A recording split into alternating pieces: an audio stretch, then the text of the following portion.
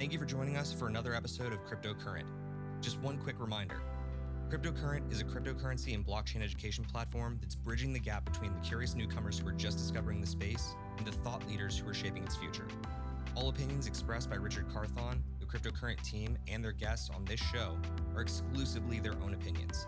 You should not treat any opinion expressed by Richard, the team, and their guests as a specific inducement to make a particular investment or to follow as financial advice. This show and any other Cryptocurrent production is exclusively for informational purposes.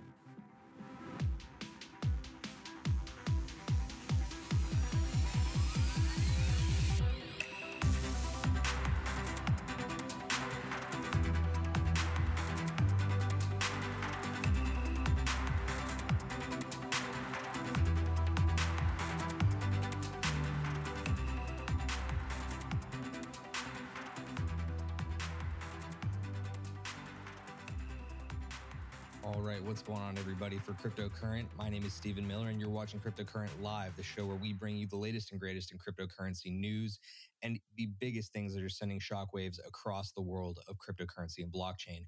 I'm joined today again by my co-host, Chris Corneros. Chris, how we doing? Doing great, Steve. How are you doing? I'm doing pretty good, man. It's another beautiful day in crypto land, but we've got some drama to talk about. We've got some big news on deck. But before we begin and we get too far into it, I want to make sure that everybody knows that we do these shows every single Tuesday and Thursday at 7 p.m. Eastern here on YouTube. But we also recast this show 2 days following each of these events. So our Tuesday show gets recast on Thursday and our Thursday show gets recast on Saturday via all of our podcast platforms. So you can just follow Cryptocurrent Podcast wherever you get your favorite podcasts. Again, very big show ahead today. I really just want to dive right in, Chris. We, of course, are talking about this massive news from Crypto.com in the Arena naming rights purchase, but a whole lot more is ahead. So let's just go ahead and jump into some buy, sell, or hodl. Buy, sell, or hodl. Every time we take you through buy, sell, or hodl, we are giving you the latest and greatest, and we like to break it down in a way that lets you know whether or not we are bullish, bearish, or just in the middle, and we need to hodl and wait for a story to develop. The first story on deck today, Chris, is this story about one of the Fed governors who apparently is not so about a CBDC. Can you tell us a little bit about it?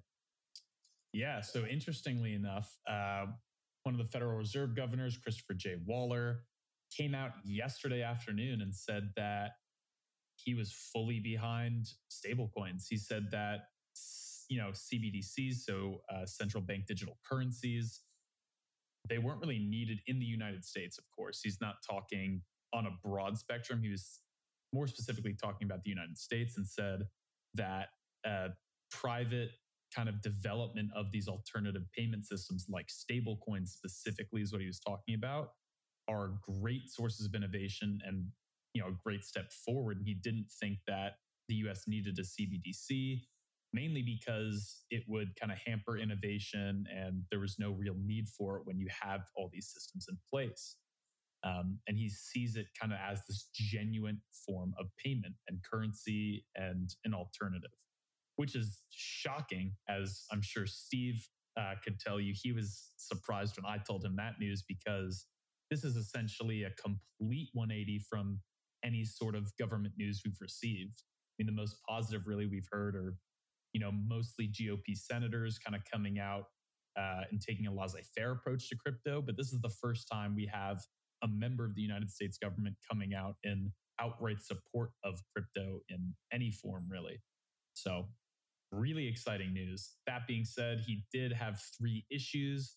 First and foremost was that the stablecoins themselves could be potentially destabilizing, where essentially what he's saying is that the unregulated or unscrupulous issuers provide financial instruments that go bad, which would create a panicked flight to safety that extends beyond the initial investors and depositors. Okay. Basically, he's saying that if you have a stablecoin issuer and the assets backing those stablecoins kind of collapse, it's going to freak out everyone who's invested in them. And it could basically create this cascading effect that no one is prepared for. Second, he thought that there could be a potential payment system failure where the responsibility for different payment functions becomes scattered across the network due to stablecoins decentralization. All right. So, kind of looking at the core of crypto as basically an aspect of what could be an issue down the line. And then finally, a risk of scale. And what he means here is that as some of these stable coins become, more massive, just grow in their utilization, the amount that they've kind of distributed, that it could lead to a monopoly on the stable coin kind of industry, if you will. Mainly because, look at the top two stable coins that I'm sure most people hear about in their daily lives, which you have USDT Tether and USDC, which is USD coin. Those are the two big boys. And if one kind of edges out the other, then as decentralized as we would like it to be or think of it, the reality is it still is centralized to some degree because it's only one coin as opposed to several. Steve, what are your thoughts on this? I mean, there's a lot to get into here, and I do want to spend a minute talking about this. As much as people don't necessarily think that stablecoins are like the most exciting news, this is a very interesting development, in my opinion. Um, First and foremost, just to give a little bit of clarity, and Chris, you may know this better than I do. I'm pretty sure I know this. Like, there is not just one governor of the Federal Reserve. There is like multiple governors across the board, right? Correct. Yeah. And I may be wrong on this, don't quote me, but it's my understanding. I believe you have something like 13 governors, kind of in the same way that you have kind of different federal courts throughout the country. There are also different Federal Reserve locations, each with its own governor. And then the kind of head of the Federal Reserve, I believe, is located in New York City. So one of 13, I believe. Yeah, that was pretty much as I understood it as well. So let's just go with that understanding first. So this is basically one of 13 that's come out and decided to make a comment on it. Knowing that that's just exactly what it is, it's one of 13. Is this massive news for buy, seller, hodl? It's hodl news. That's just my opinion. But if we're taking this apart a little bit more so based on why he's in favor of it and why we should be actually discussing this in the first place, I think it comes down to those three issues and like taking it apart a little bit. Because when you mentioned that it is potentially destabilizing, part of me immediately thinks that that may be a little bit of an aggressive argument against stablecoins. The payment system failure argument, I think that's very simple to argue against because you have the biggest creditors in the world have already adopted USDC as a means of paying off debts. You also have the risk of scale issue in that it's already very distributed. Now, could we see in 5 to 10 years, the likes of USDT and USDC joining forces and combining to create one stable? Yeah, potentially that could happen. But realistically speaking, a lot of these stables are going to remain separate because they want to provide different routes. You have three on screen right now. If you're joining us via YouTube, the three are USDT, Tether, USDC, and the Paxos dollar. But outside of this, you also have True USD, you have Gemini USD, you have Binance USD, you have so many others, including one that we talked about recently in Magic Internet Money. I'll be real with you. I think that the only chance that we get close to something that would be seen as monopolistic is if Magic Internet Money is successful in what it aims to do in terms of creating a means of exchanging damn near any stable into a market where you can have a unified currency. So risk of scale, I don't necessarily see that as an issue. I don't see that as something that's going to happen. But do I favor this over a CBDC? And if I were you, the listener, would I favor this over a CBDC? Absolutely. 110%. Like, we do not need the central banks to get involved in this. We already have stable coins that are out there available, able to be exchanged for. It's just like pick your poison on which one you want to actually utilize.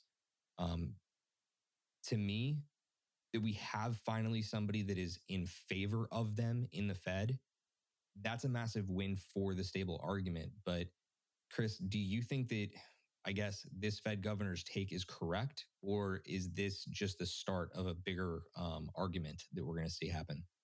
I mean, it definitely is the start of a greater argument, right? This is only one of what we said 13 Federal Reserve governors. I just looked, I believe he is based out of St. Louis originally. I don't know if he's still there, but just a little background on him.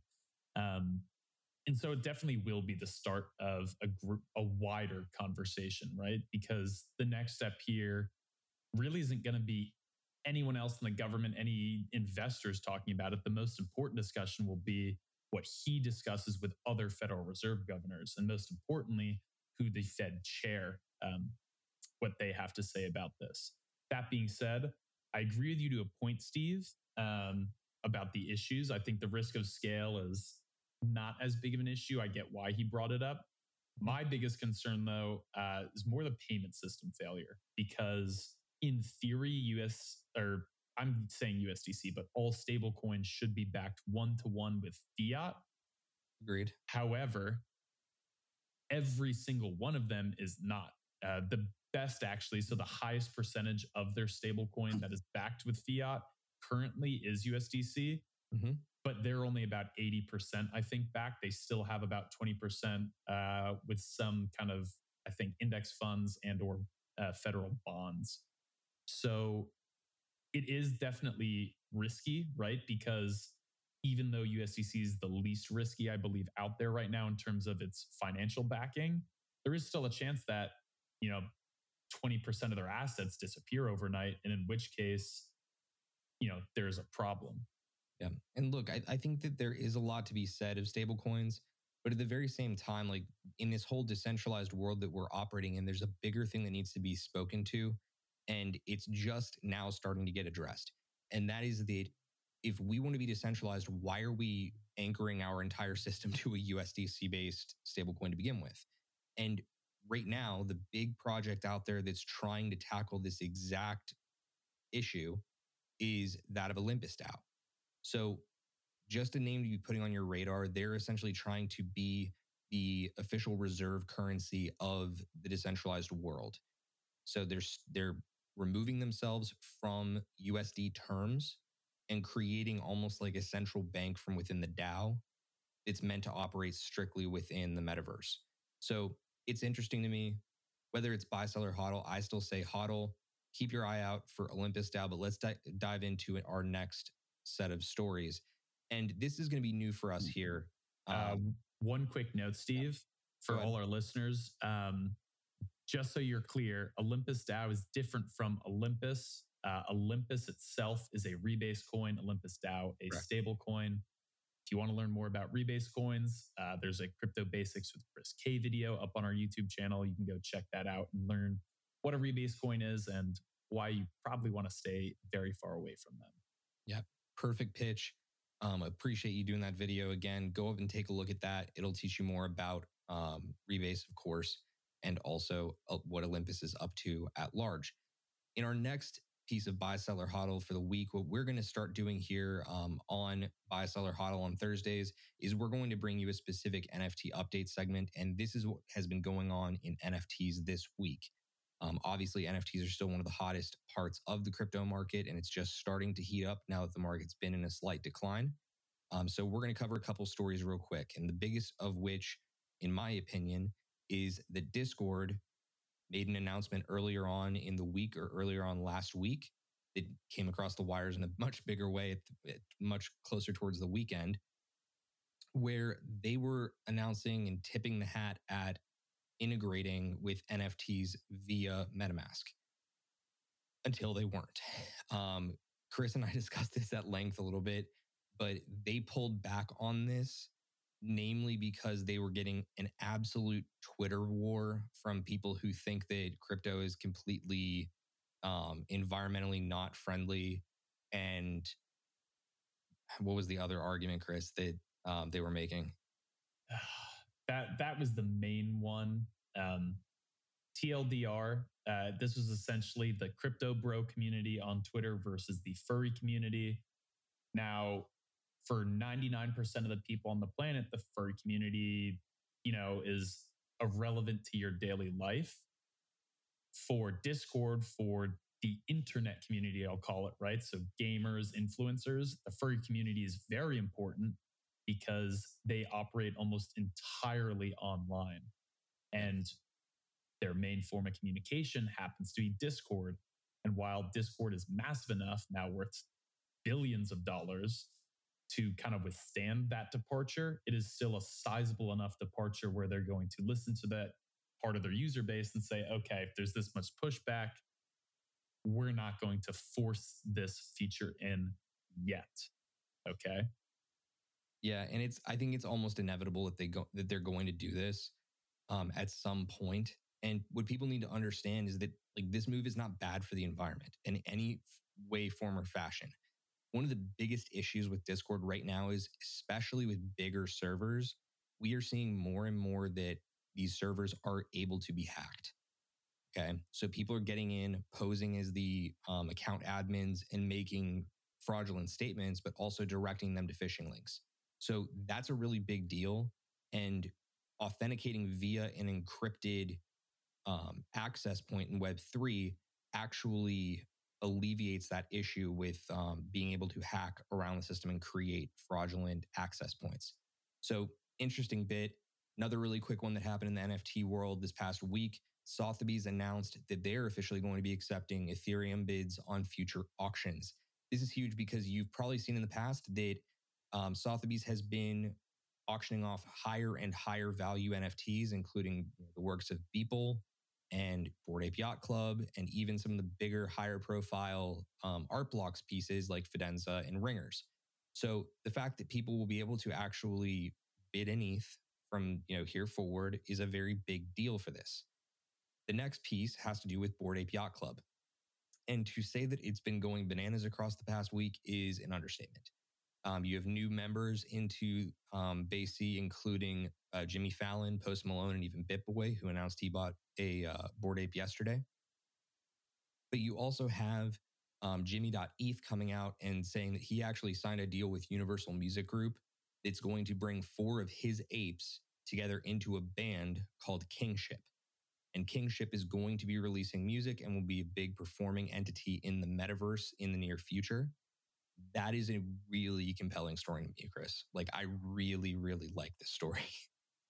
Yeah, it's really cool. And I mean, if you haven't, for anyone listening, recently Gary V came out, Gary Vaynerchuk, if you don't know him, large kind of business influencer, I think would be the best way to describe him.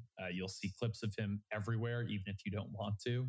But he came out recently and said that, NFTs are the future of the music industry because for the longest time, the record labels, they were the capital essentially that were investing in these acts, providing them with money to go and record in studios, go on tour, etc. But now you have these artists who, they can come up on SoundCloud, on TikTok, whatever, they can grow their brand, create music, and then rather than use a distributor like a record label, they could come out and just mass release it via NFT, which I believe it was Tyga who did earlier this year. I can't remember who. A few of them did actually, but like in any event, like it is going to disrupt a lot of industries. It's not just going to disrupt music, but it's important to understand that you have big influencers like Gary Vee out there that are speaking not just in favor of NFTs and the impact it's going to have on the greater world, but the fact that he's willing to point out right now that it's going to directly impact the way the music industry works is a very, very big deal because it means that that's going to be one of the first places that we start to see this impact being made.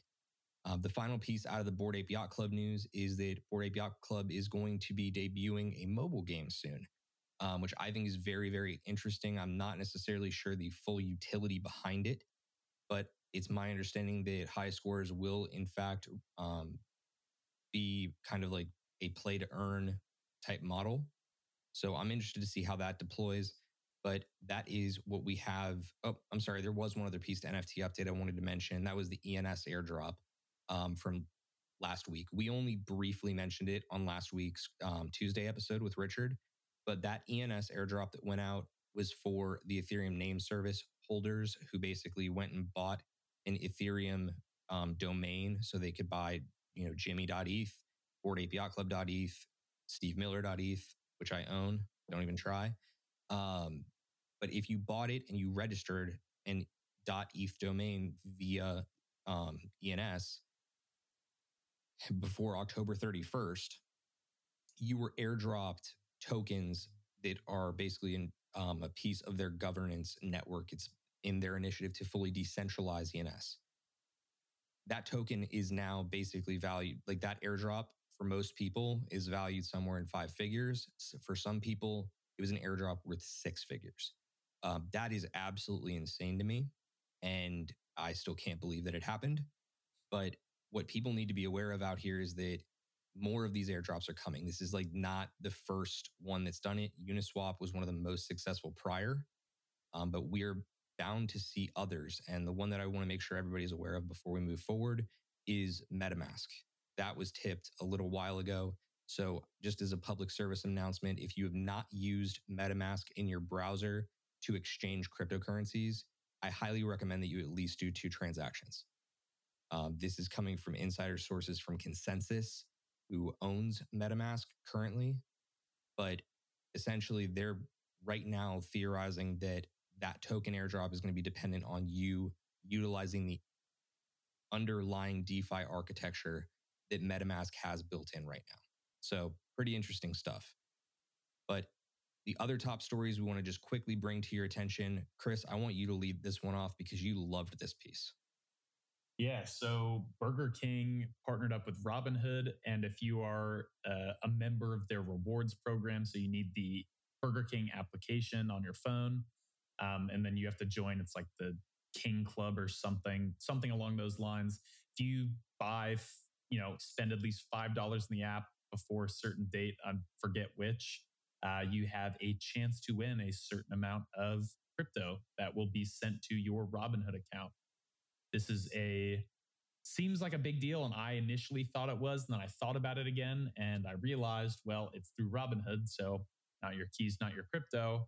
And it's through Robinhood. So they're probably shelling out about $20 million to try and get people back into using their platform to trade crypto because they've seen something like a 50% dip in crypto trades over the last quarter and a half or so.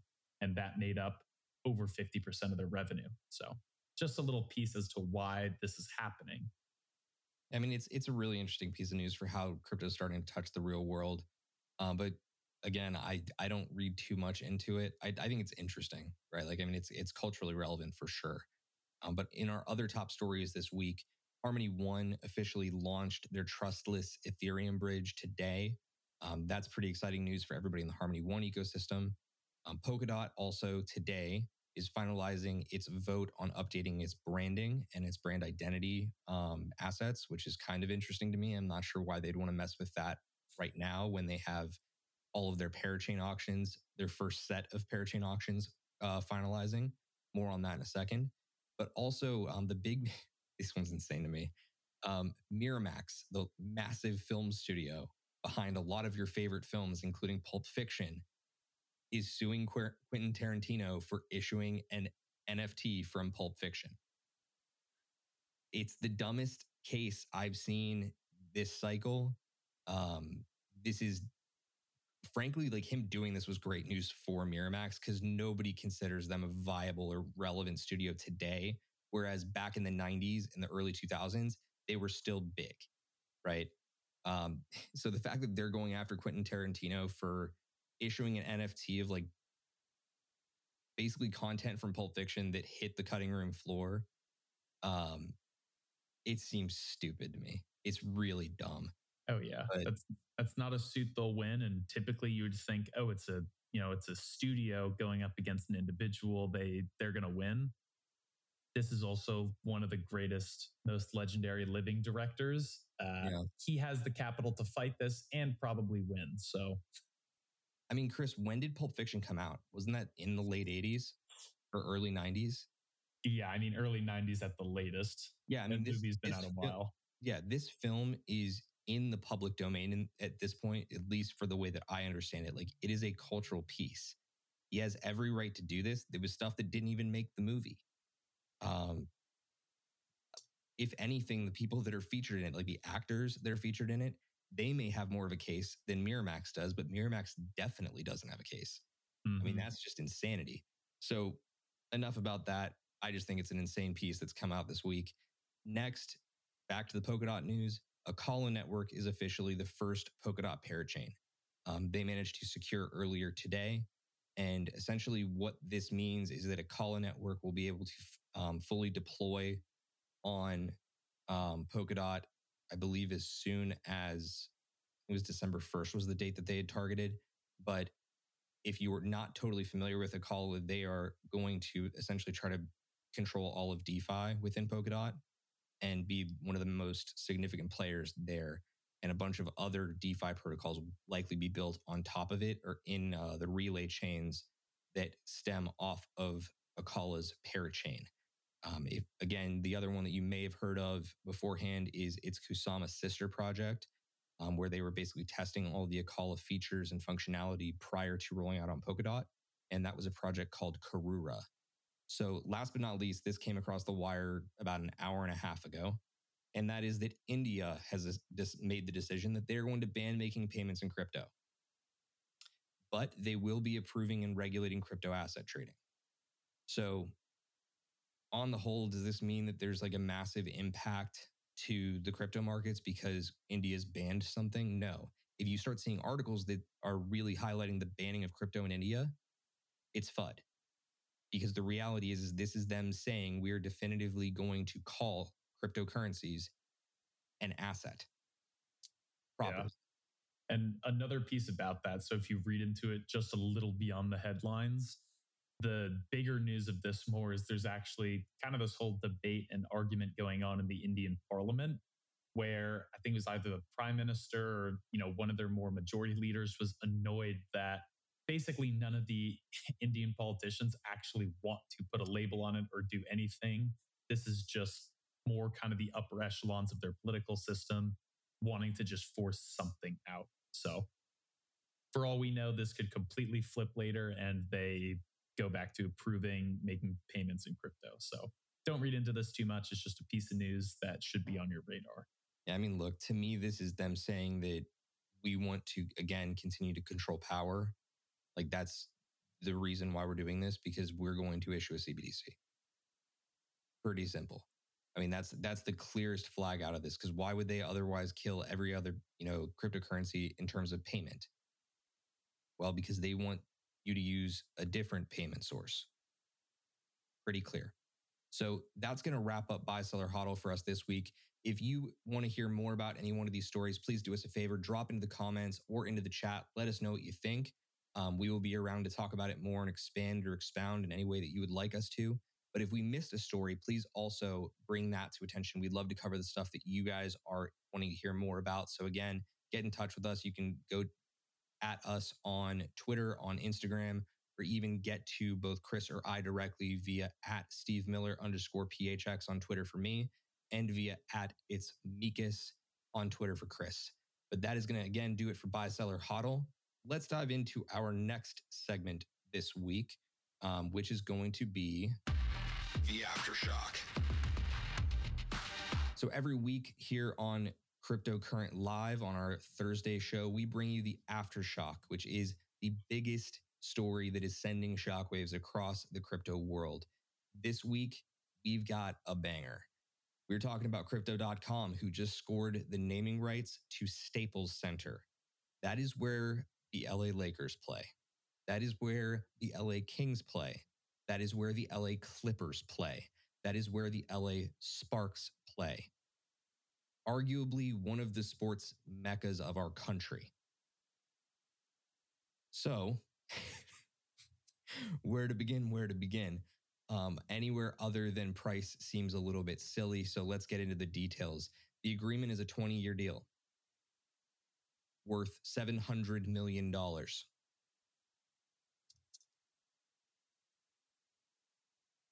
How is this happening?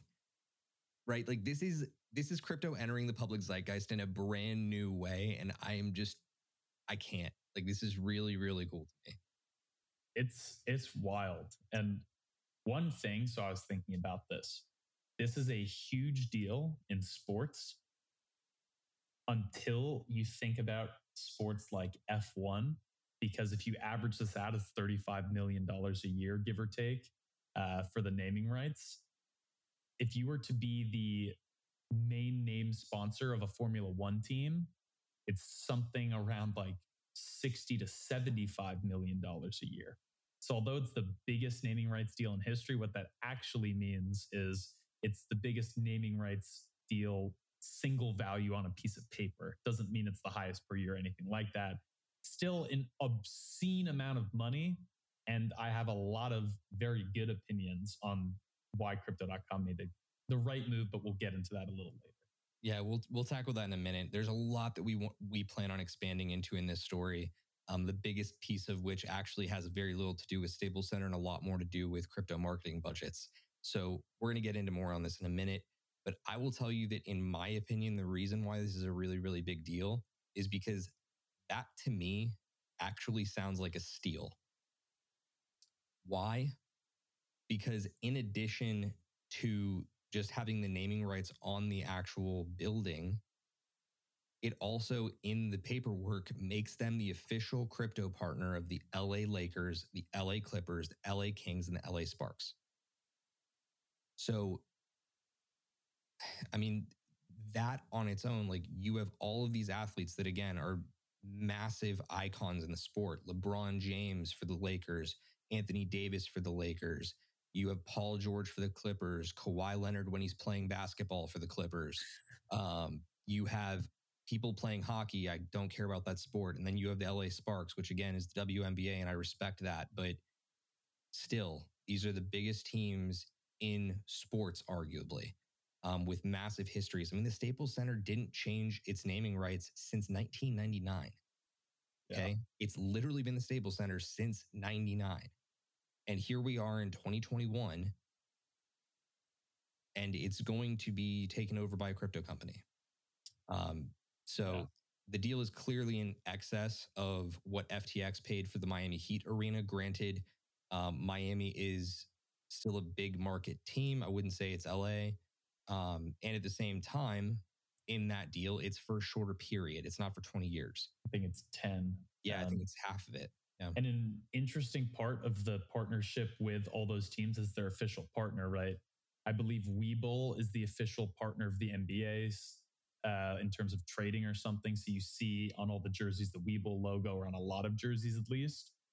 Now you'll start seeing crypto.com logo. But more interestingly is that it's either this season or next, but maybe towards the latter half of this NBA season, the LA Clippers are moving to their own stadium. So even though crypto.com isn't naming that stadium, the LA Clippers will still be wearing jerseys that have the crypto.com logo and advertising all over it. So that is the bigger steal to me, right? They basically got a 2-for-1 deal for a team that's about to leave.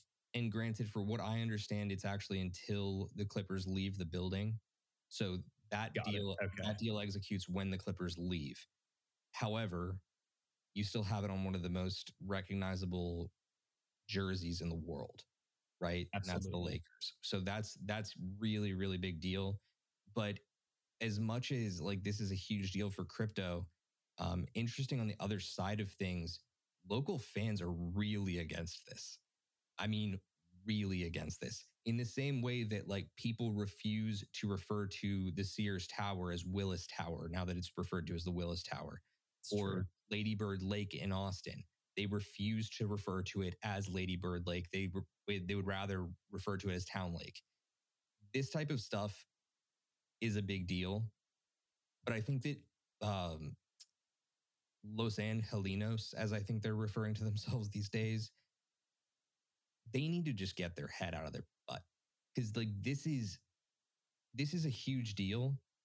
But Staples Center has been around for almost 30 years. I mean, yeah. Well, sorry, no, because the team formed in the 80s, but still, like, they had a different team name for 10 years. Sorry, not team name, stadium name for 10 years. That's not a big deal. It just isn't. So they had Staples Center.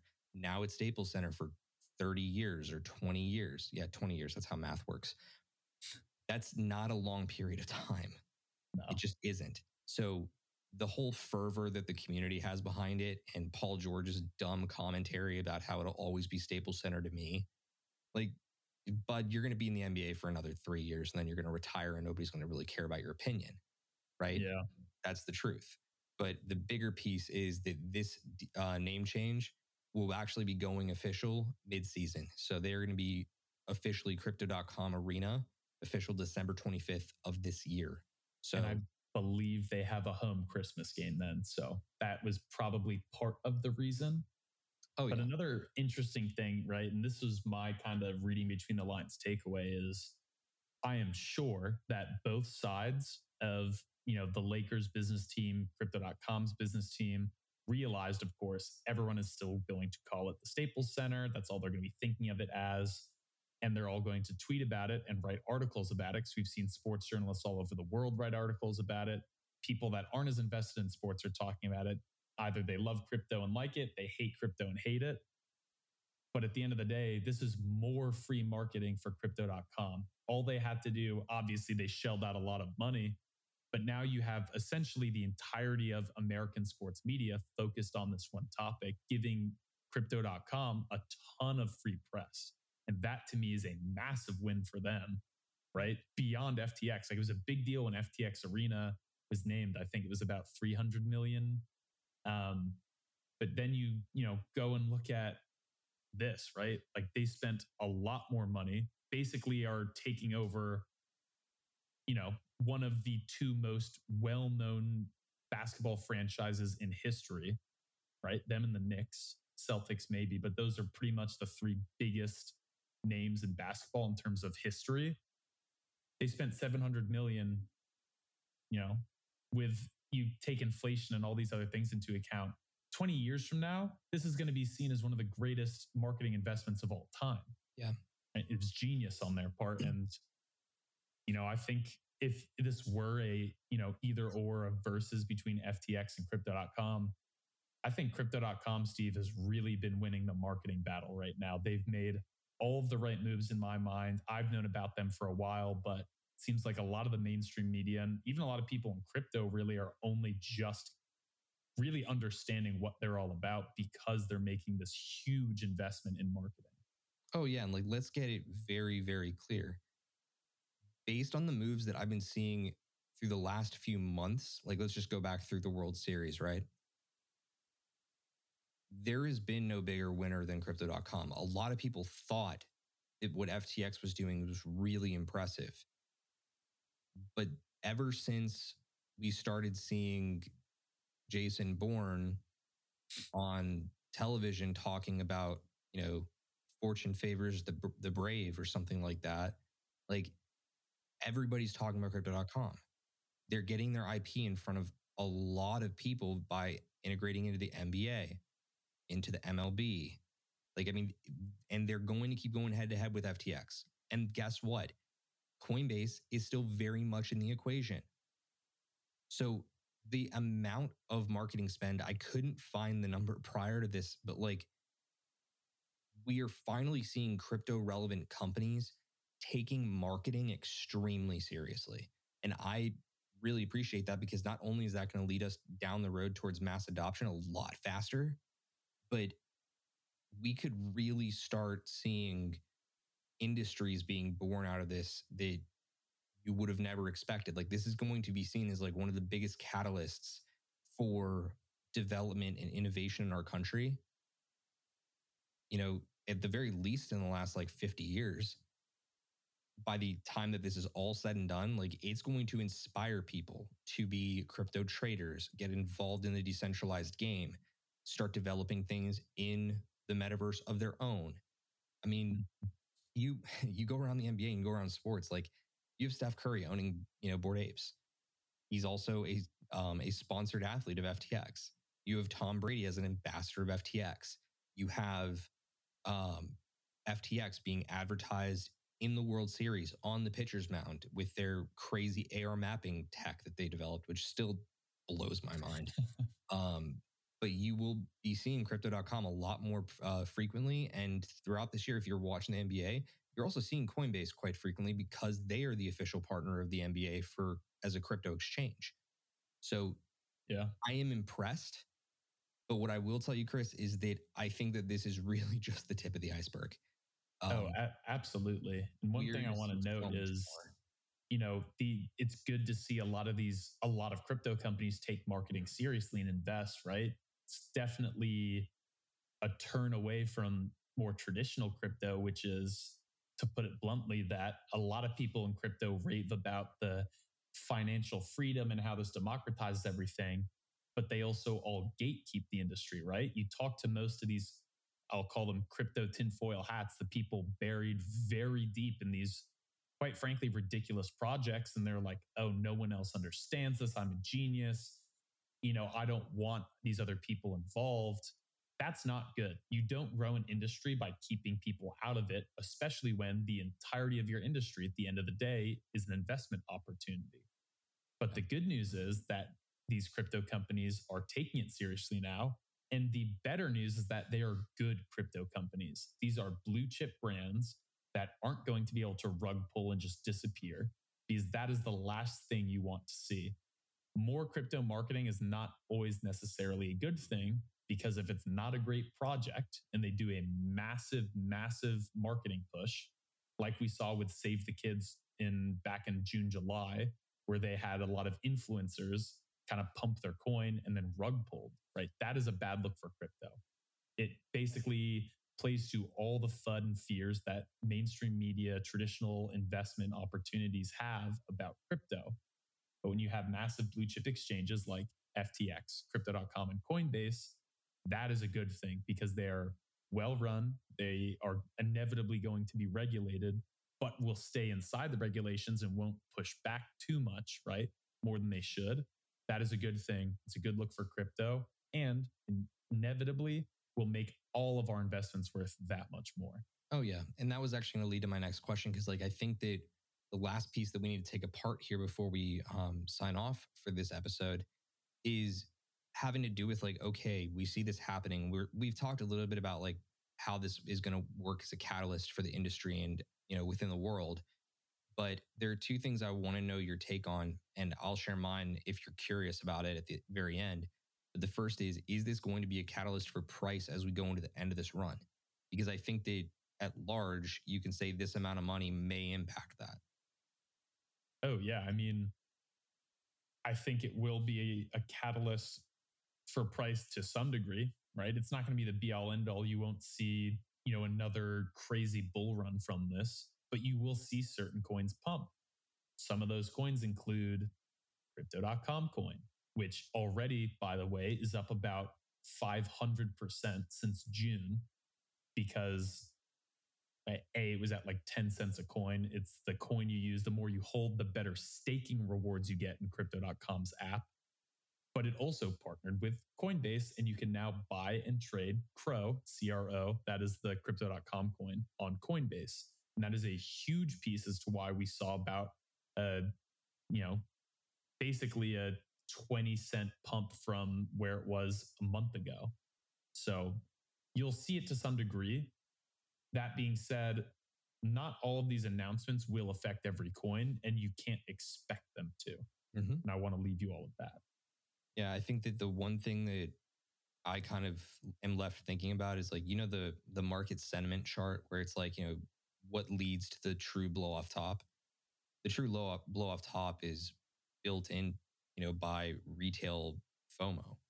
They don't want to miss it at the very end. So if we're going to stick with this theory that the blow off top is coming at the end of this year, maybe in December towards the end, which is my current theory, this lines up really well, because this is going to put crypto in front of a lot more eyes right when crypto is looking for that retail FOMO to blow the top off. It could easily go into next year as well, because the finals take place in February, something like that. Oh no, NBA finals are next June. Really, that far away? Mm-hmm. Wild. Oh yeah, that's because they had the condensed season last season. That's right. Yeah, COVID kind of threw a wrench into everything. Yeah, I'm just being reminded that COVID happened. Crazy. I never would have thought. I forgot about that.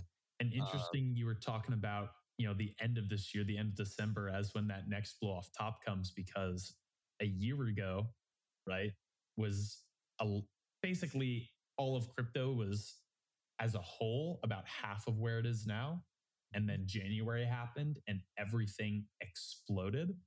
And so I think it would be a good estimation or guess to assume that, wow, maybe a year later, we see that again, especially after this major marketing push by massive, massive blue chip exchanges.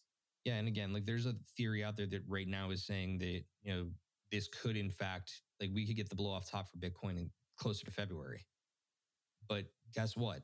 There are just as many catalysts out there that would catalyze retail FOMO to go insane as there are here if there's a December push. Because guess who's going to be advertising at the Super Bowl? First weekend of February. I would be hard pressed to think that Coinbase, FTX, and Crypto.com are not very prepared to buy ad space for the Super Bowl next year. But the last thing that I think this is actually going to end up being a catalyst for is increasing the amount of attention and commentary that we end up having in the regulatory space as well. It's something that, again, like I like to think that we end up talking about regulatory a little bit more on our Tuesday shows, but we're constantly bringing up these little topics that are tied to crypto regulation because it's important. It's going to determine our freedom in the future to invest in and take part in the building out of Web3. So, in my opinion, I'm curious what you think. Do you think that we're going to end up seeing this whole massive marketing push, because we're well into the billions of dollars now in terms of the overall number? Do you think that this is going to light a further fire under regulators to have a real discussion about this, considering it's coming to the public eye just this much more? I don't think it will yet, right? I think, especially in the United States right now, you have this massive $1.2 trillion infrastructure bill that doesn't really go into effect for a while, but that is still going to be the primary focus of regulators and politicians in this country through January at the very least. And then after that, right, in February, you have the Super Bowl. And for those who don't know, basically every single person in America is either watching the Super Bowl or will hear about it. And so politicians are obviously included in that, especially when a very large chunk of them are from the southern United States, where traditionally football is a huge deal. Oh, yeah. And so you're going to get a lot more eyes on it from politicians and regulators who probably, quite frankly, right now don't really think of it as something too serious, but it will put it back on the forefront right after this infrastructure bill is kind of put to bed. Yeah, no question. Well, look, guys, that's going to do it for the Aftershock this week. If you enjoyed this segment, please let us know in the comments. And again, if this is your first time viewing us on YouTube, please do us a favor, like, subscribe, leave a comment. We want to get feedback from you in the best way that we can so that we can continue to improve this show for you. Again, we do this show every Tuesday and Thursday now at 7 p.m. Eastern. We also bring out brand new interview content every Monday and Friday. So you can sit down and hear from Richard, speaking with a number of industry experts and guests from all across crypto. But that is in fact going to do it for us this week for Crypto Current Live. We again really appreciate you being here. Just one final note. If you missed it earlier on this week, on Monday, we had Riddick Duda sit down with Richard from Sublime Finance talking about crypto lending. And then tomorrow, Richard is sitting down with Christopher Lesoit from Request Finance, which is an asset management protocol. But also next week, we have two great episodes coming up that I want to make sure you're aware of. One of which comes out on Monday with Ingo Rube from Discrete Identity Representation protocol called Kilt. And then also Leighton Emmons, who is coming to us from an NFT project called Blockchain Boys Club, which is basically an NFT that's trying to unite alpha seekers, people that want to be way ahead of the curve in terms of large investment plays where they can make a lot of freaking money. So, any final announcements from you? Do we have any other short form content coming up that you want to share? Yeah. So next Wednesday, we'll have another episode of Crypto Basics with Chris K exclusively on our YouTube channel. Topic to be determined. I guess you'll just have to tune in to find out. But that's all from me today, Steve. Awesome. Well, look, you again can always find us online via socials at _cryptocurrent_ or on Instagram at cryptocurrent_. You can also find all of our articles and our great editorial content up at crypto-current.co. I have been Stephen Miller. You can follow me at Steve Miller _PHX.